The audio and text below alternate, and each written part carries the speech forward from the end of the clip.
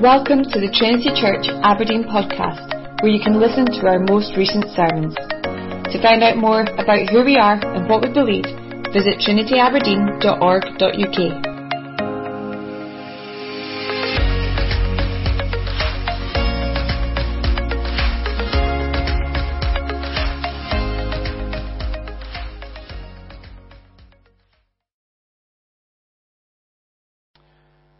If you'll turn with me to today's passage, this evening's passage, which you'll find in Mark chapter 7, verse 24, and we're reading through to chapter 8, verse 10.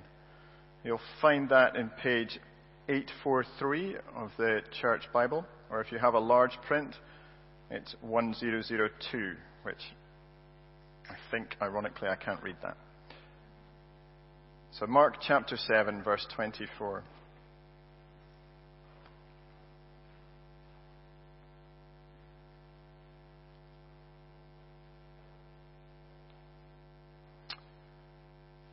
And from there, he, that is Jesus, arose and went away to the region of Tyre and Sidon.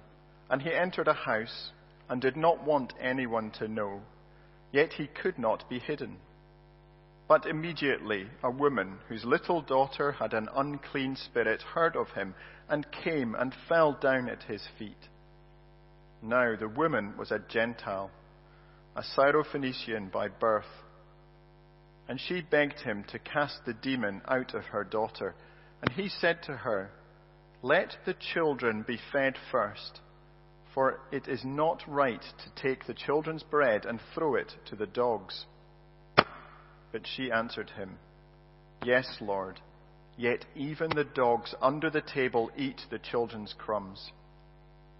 And he said to her, "For this statement you may go your way. The demon has left your daughter." And she went home and found the child lying in bed and the demon gone. Then he returned from the region of Tyre and went through Sidon to the Sea of Galilee, in the region of the Decapolis. And they brought to him a man who was deaf and had a speech impediment, and they begged him to lay his hand on him. And taking him aside from the crowd privately, he put his fingers into his ears, and after spitting touched his tongue. And looking up to heaven, he sighed and said to him, "Ephphatha," that is, "be opened." And his ears were opened, his tongue was released, and he spoke plainly. And Jesus charged them to tell no one, but the more he charged them, the more zealously they proclaimed it. And they were astonished beyond measure, saying, "He has done all things well. He even makes the deaf hear and the mute speak." In those days, when again a great crowd had gathered, and they had nothing to eat, he called his disciples to him and said to them, "I have compassion on the crowd, because they have been with me now 3 days and have nothing to eat. And if I send them away hungry to their homes, they will faint on the way. And some of them have come from far away." And his disciples answered him, "How can one feed these people with bread here in this desolate place?" And he asked them, "How many loaves do you have?" They said, 7. And he directed the crowd to sit down on the ground. And he took the 7 loaves, and having given thanks, he broke them and gave them to his disciples to set before the people. And they set them before the crowd. And they had a few small fish. And having blessed them, he said that these also should be set before them. And they ate and were satisfied. And they took up the broken pieces left over, 7 baskets full. And there were about 4,000 people. And he sent them away. And immediately he got into the boat with his disciples and went to the district of Dalmanutha. Let's sing our next praise together. Jesus shall take the highest honor. Jesus shall take the highest praise.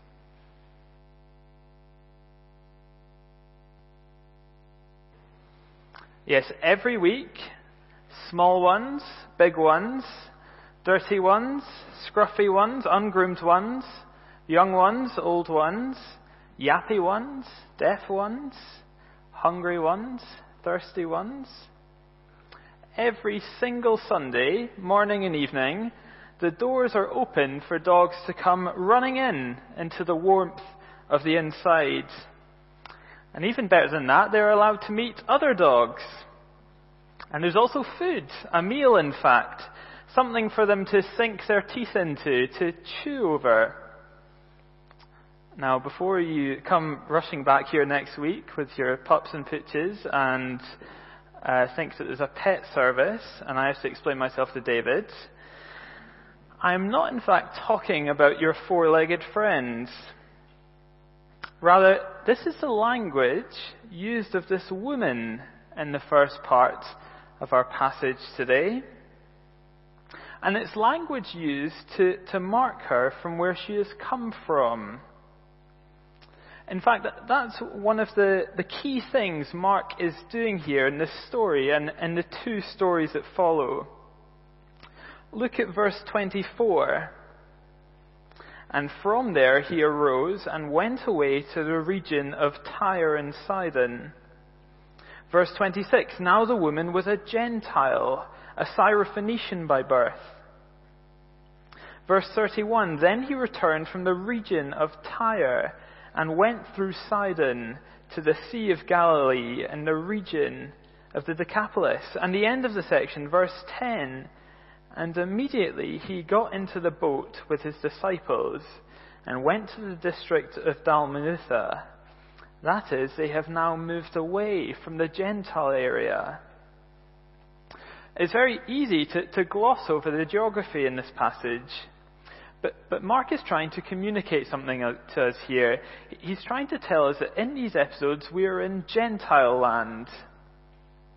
He wants us to see that we are encountering a rather different group of people than who we saw in chapter 7. In chapter 7 we had this collision between the Pharisees and Jesus.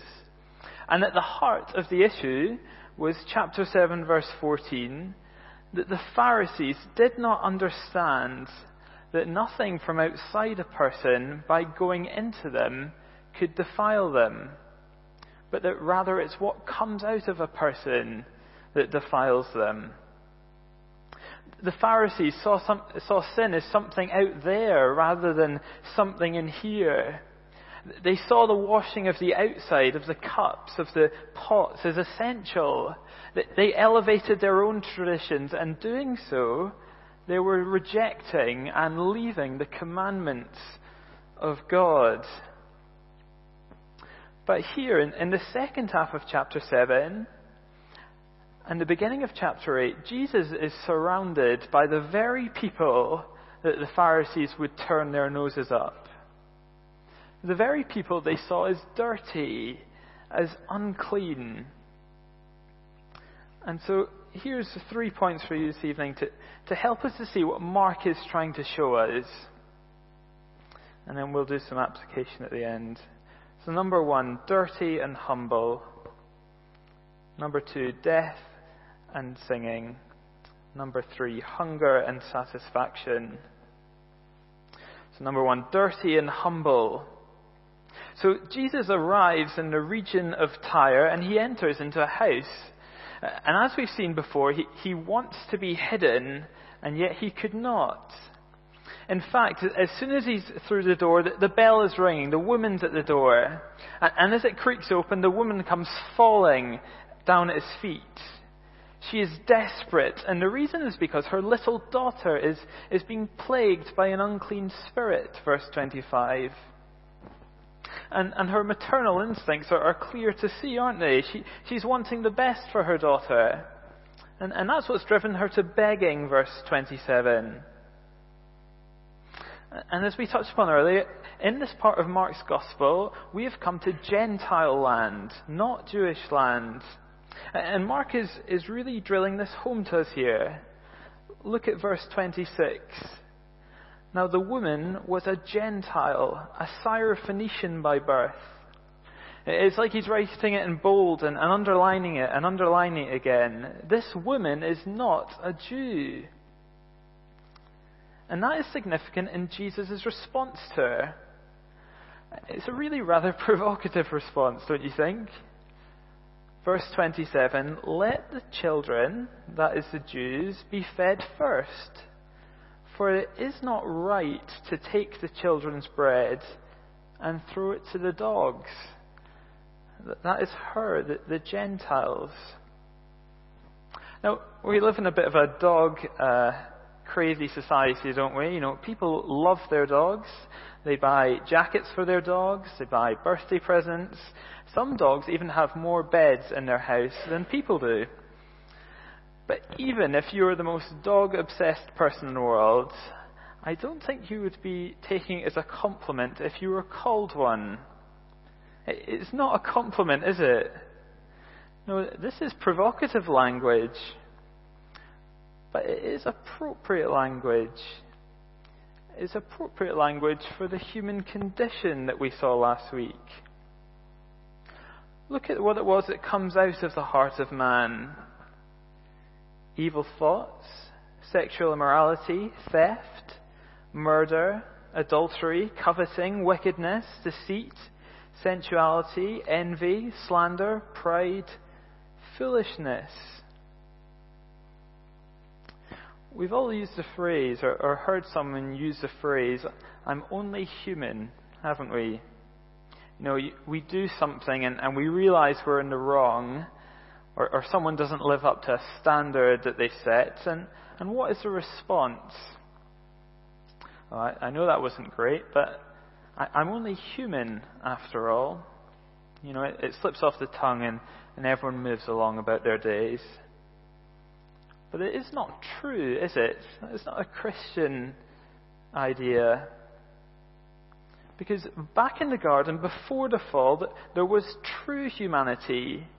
Everything was very good. It was a world without sin and pain and suffering and problems. It was true humanity.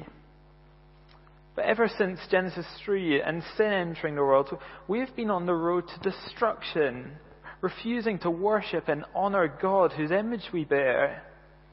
Our foolish hearts have been darkened, and we have exchanged the glory of the immortal God for images resembling mortal man. Our actions, our thoughts, our words have made us less human. But we're tempted to believe the opposite. Not only just when we make mistakes do we say that or hear that, but when we're tempted to sin as well. We're often made to believe that we're missing out on what it means to be human by not participating in it. You know, your work colleague tells you all about the winnings they made at the weekend betting on the football. They tell you how exciting it is, the adrenaline that it provides. They tell you about the benefits of a big winning. Or your university friends, they don't understand why you're not going out and getting drunk or sleeping with your boyfriend or girlfriend. Don't you know you're missing out? Wasting your university experience? Friends, sin, rejecting God's laws, never ever makes you more human. Only ever makes you less. Sometimes even animal-like. And did you notice that in this woman's answer there is a recognition of this? Look, verse 28. Notice she doesn't act appalled by this. You know, she's not horrified by the language that Jesus has used. No, look at how she responds. She's razor sharp in her response, isn't she? Yes, Lord, yet even the dogs under the table eat the children's crumbs. This woman, like all smart dogs, know that at dinner time there is always a chance for a second helping of food. Now, growing up, we had a Cocker Spaniel. Her name was Chloe. And she was always there when food was about. You know, she didn't usually have much interest at the dinner table. But as soon as we stood up, she was in go mode, because that meant the dishwasher was about to be opened. And that was the best part of Chloe's day. 4 paws up on the door, making a beeline with her tongue for the dinner plates. She was in dreamland. anything that was left behind was gobbled up. She knew that she wasn't going to get a seat at the table, but the dishwasher was fair game. And the woman's response is similar. Notice her humility. She recognizes that she is not one of the children. She recognizes that she doesn't have the right to the bread. And so she begs for the crumbs. It's a deep humility, isn't it? This is a woman who recognizes that the problem is not out there in the world, like the Pharisees thought. But she recognizes that it's deep inside of us. And as the children earlier in chapter 7 are wasteful of their bread, the bread that in chapter 6 left the crowd satisfied, there is crumbs for the outsider. And so verse 29, Jesus said to her, "For this statement you may go your way. The demon has left your daughter." And she went home and found the child lying in bed and the demon gone. She is dirty, but she's humble. And the Lord Jesus shows her mercy and grace. That was point number 1. So point number 2, the death and singing. So now, as the woman departs, so too does Jesus, verse 30, as he returns from the region of Tyre, going through Sidon. And it's actually a roundabout way of going, because Sidon is in the north of Tyre, and then he makes this journey southeasterly to the Sea of Galilee, to the region of the Decapolis. Now, if you're thinking we've been here before, then don't worry, you're not losing it, because we have journeyed to the Decapolis back in chapter 5, where we met the demon-possessed man. And we finished that episode with the locals begging for Jesus to depart from their region. And the formerly demon-possessed man was proclaiming to his friends about how much the Lord had done for him. And clearly he's had a bit of joy in his evangelism, hasn't he? Because as we arrive back in the Decapolis, people are eager to see him. Now, there are some similarities here in this miracle that we've seen previously in Mark's Gospel. You know, we've seen miracles done privately before. We've seen Jesus charging people not to tell anyone about them. But the description of this miracle is rather unusual. I mean, just look how immensely detailed it is, verse 33. You've got putting his fingers in his ears, spitting and touching his tongue. And it's emphasized again in the results and the response, verse 35. And his ears were opened, his tongue was released, and he spoke plainly. In verse 37, he even makes the deaf hear and the mute speak. Now, I want you to keep these details in mind for next week, because we're going to come to a very similar event next time in Mark's Gospel. But today, for now, I just want us to see how powerful the grace of God is here. For look how hopeless the situation of this man is here. I don't think we come across a man just as hopeless as this one anywhere else in Mark's Gospel. Verse 32, he is deaf, and he has a speech impediment. And he can't even bring himself to Jesus, can he? No, verse 32. They of verse 32 bring him, and they beg Jesus to lay his hand on him. Here he is in the most awful of plights, and he can't even beg for himself. He's utterly helpless.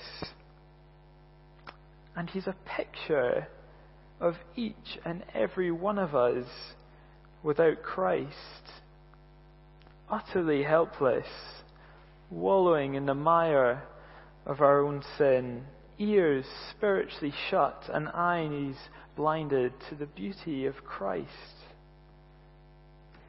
And only by Jesus coming close to the deaf, do they hear and the mute speak and understand who he is.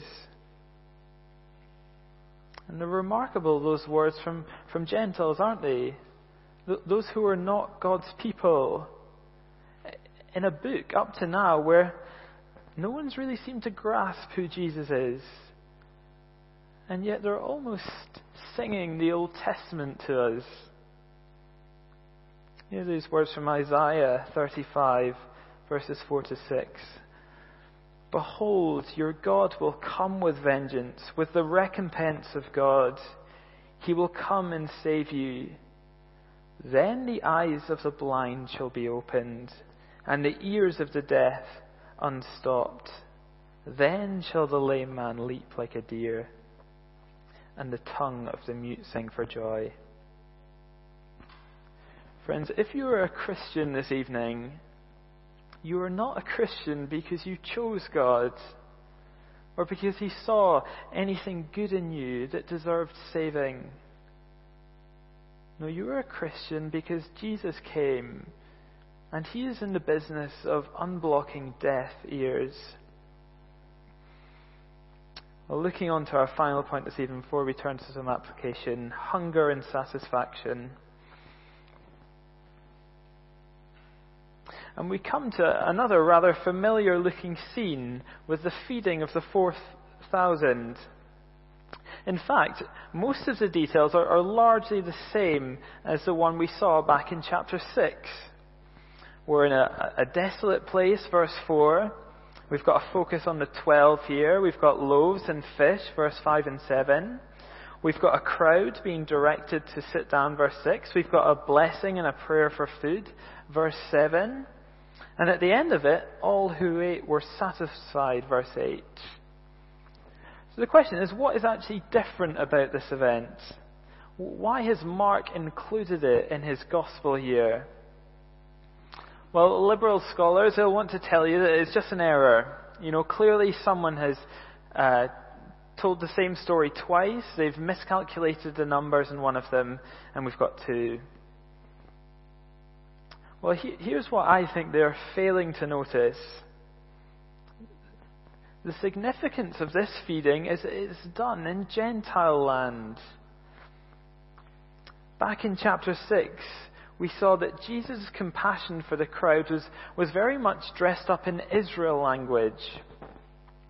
His reason for his compassion back in the first feeding was because they were like sheep without a shepherd. It's very Israel language, isn't it? But it's not the same here because we are in Gentile land. The compassion is because they've been with him 3 days now and have nothing to eat. Now, if you remember back a few weeks ago, we saw that the feeding of the 5,000 was a big reminder of the Exodus to those who witnessed it, of God's great rescue of his people. It was a great reminder of his rescuing them from slavery in Egypt and delivering them out. And now we have this big Exodus reminder, but this time it's done for the Gentiles. It's a great Exodus reminder for the 12 done among Gentiles. So why has Mark included this in his gospel? What is Jesus doing here? Well, here is Jesus saying that the big Exodus rescue he's bringing is for the Gentiles too. It's remarkable, isn't it? The children who were to be satisfied first. He said to the woman, and then the dogs. And now we see just how generous Jesus will be. It's not just crumbs that you get, is it? But it's loaves and full satisfaction. The Gentiles have the same sin problem as the Jews, and Jesus' overflowing mercy and grace is the same for the outsiders too. Now, as we finish, I want to help us think about the so what then. What difference does this make to us as disciples of Jesus? Well, firstly, I think one of the things that Mark is surely telling us is that there is no one in this world that doesn't need this gospel. Think of the most self-dependent, successful, high-flying person you know. as you picture them, do you know that they are as helpless as the deaf and mute man? Think of the happiest non-Christian you know, who always seems positive and doing well. Well, they are actually starving and need satisfied. It's not often how it looks, is it? But it's true. There is no one you know who does not need this gospel. Now, perhaps you aren't a Christian this evening and are coming along wanting to know more about this Jesus. Well, here's what Jesus wants you to see. He wants you to see that you're unclean, that we're all desperately unclean, that we're not deserving of His grace, that we are beggars scrounging around for crumbs. But that if we see our state, if we come to Him in humility, He gives us loaves and fish. He gives us a feast. He gives us Himself. So come to the one who satisfies. And secondly, these passages should lead us to gratitude, not entitlement. Gratitude and not entitlement. Now, I wonder if you noticed just how startling the disciples' response was to Jesus wanting to feed the crowds. It was amazing, isn't it? It's literally as if they weren't even there back in chapter 6. It's amazing. Look at verse 4. And His disciples answered Him, "How can one feed these people with bread here in this desolate place?" It's incredible, isn't it? Have they completely forgotten what's just happened? Have they got the most terrible memories ever? Well, here's why I think they don't have a clue here. I think they just could not possibly conceive of Jesus doing an Exodus-type miracle amongst the Gentiles. Remember, these are the last people, the very last people they'd expect Jesus to be for. These people are dogs. These are people under the table, far off from the promises of God. These people are sinners who are unclean, defiled on the inside and on the out. And Jesus is saying, I am here for them too. And if you're here this evening and you're not a Jew, but a follower of Jesus, then He is here for you too. It's probably not something we find all that difficult to understand, is it? We just think, of course, Jesus is for everyone. We know that. But friends, see the great privilege that is. For we are not entitled to Jesus' grace here. We are outsiders. And remarkably, Jesus has welcomed us in. And this is so different from the culture that we live in, isn't it? We live in an entitlement culture. Every day there's hundreds of things that I just expect to happen or have provided for me. Electricity, fuel in the car, Wi-Fi, food on the table, the list goes on. And when I don't get one of these things, my blood boils. That's when the pride, the envy, the slander, they rush straight out of my heart and onto my lips. And why? Because I see these things as deserved rather than privilege. And friends, it's so easy for this to creep into how we feel about being God's children. Especially for those of us who have been Christians for a while, it's very easy to start going through the motions in the Christian life. Every Sunday at Trinity, we say the Lord's Prayer together in the morning. It's a wonderful thing to do as we join together in voice and pray to our Father. Praying to our Father, the Creator and Sustainer of everything, the one who draws near and calls us His own, the Holy One who hates sin and does not repay us according to our iniquities, but shows compassion as a father does to his children. And yet it's so easy, isn't it, for those words just to slip off our tongues, to barely give them a second thought. Friends, Mark wants us to see that what we have in the Lord Jesus is all privilege and not entitlement. To close, I want to give you these words from a little excerpt in the appendix of John Stott's book, Problems of Christian Leadership. This is a story one of Stott's assistants told of him. Let me read it for us. Every morning at 11 a.m. sharp, I would bring him a cup of coffee. I would find him hunched over some letter or manuscript at his desk, consumed with the work before him, putting his unparalleled powers of concentration to whatever task was at hand. Not wanting to disturb him, I would quietly set the cup and saucer adjacent to his right hand, and oftentimes he would mumble a barely audible word of thanks. I'm not worthy. Initially, I thought this comment was amusing, but after a few months, I began to find it slightly bothersome. How could someone pronounce himself unworthy of an acidic cup of instant coffee? One morning, I was feeling a little cheeky, and when Uncle John mumbled his usual expression, I'm not worthy, I quipped back, oh, sure you are.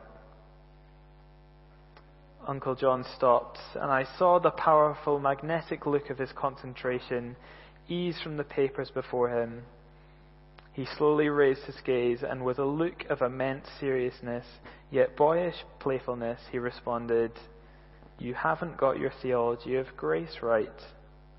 I laughed, grinned awkwardly, and then said, it's only a cup of coffee, Uncle John. As I turned round and headed back into the kitchen, I heard him mutter, it's just the thin end of the wedge. What was it that Stott understood? He understood that he was a beggar like the woman, that he was as desperate as the deaf and mute man, and that Jesus brought him complete satisfaction. May we always be marked by gratitude and not entitlement. Amen.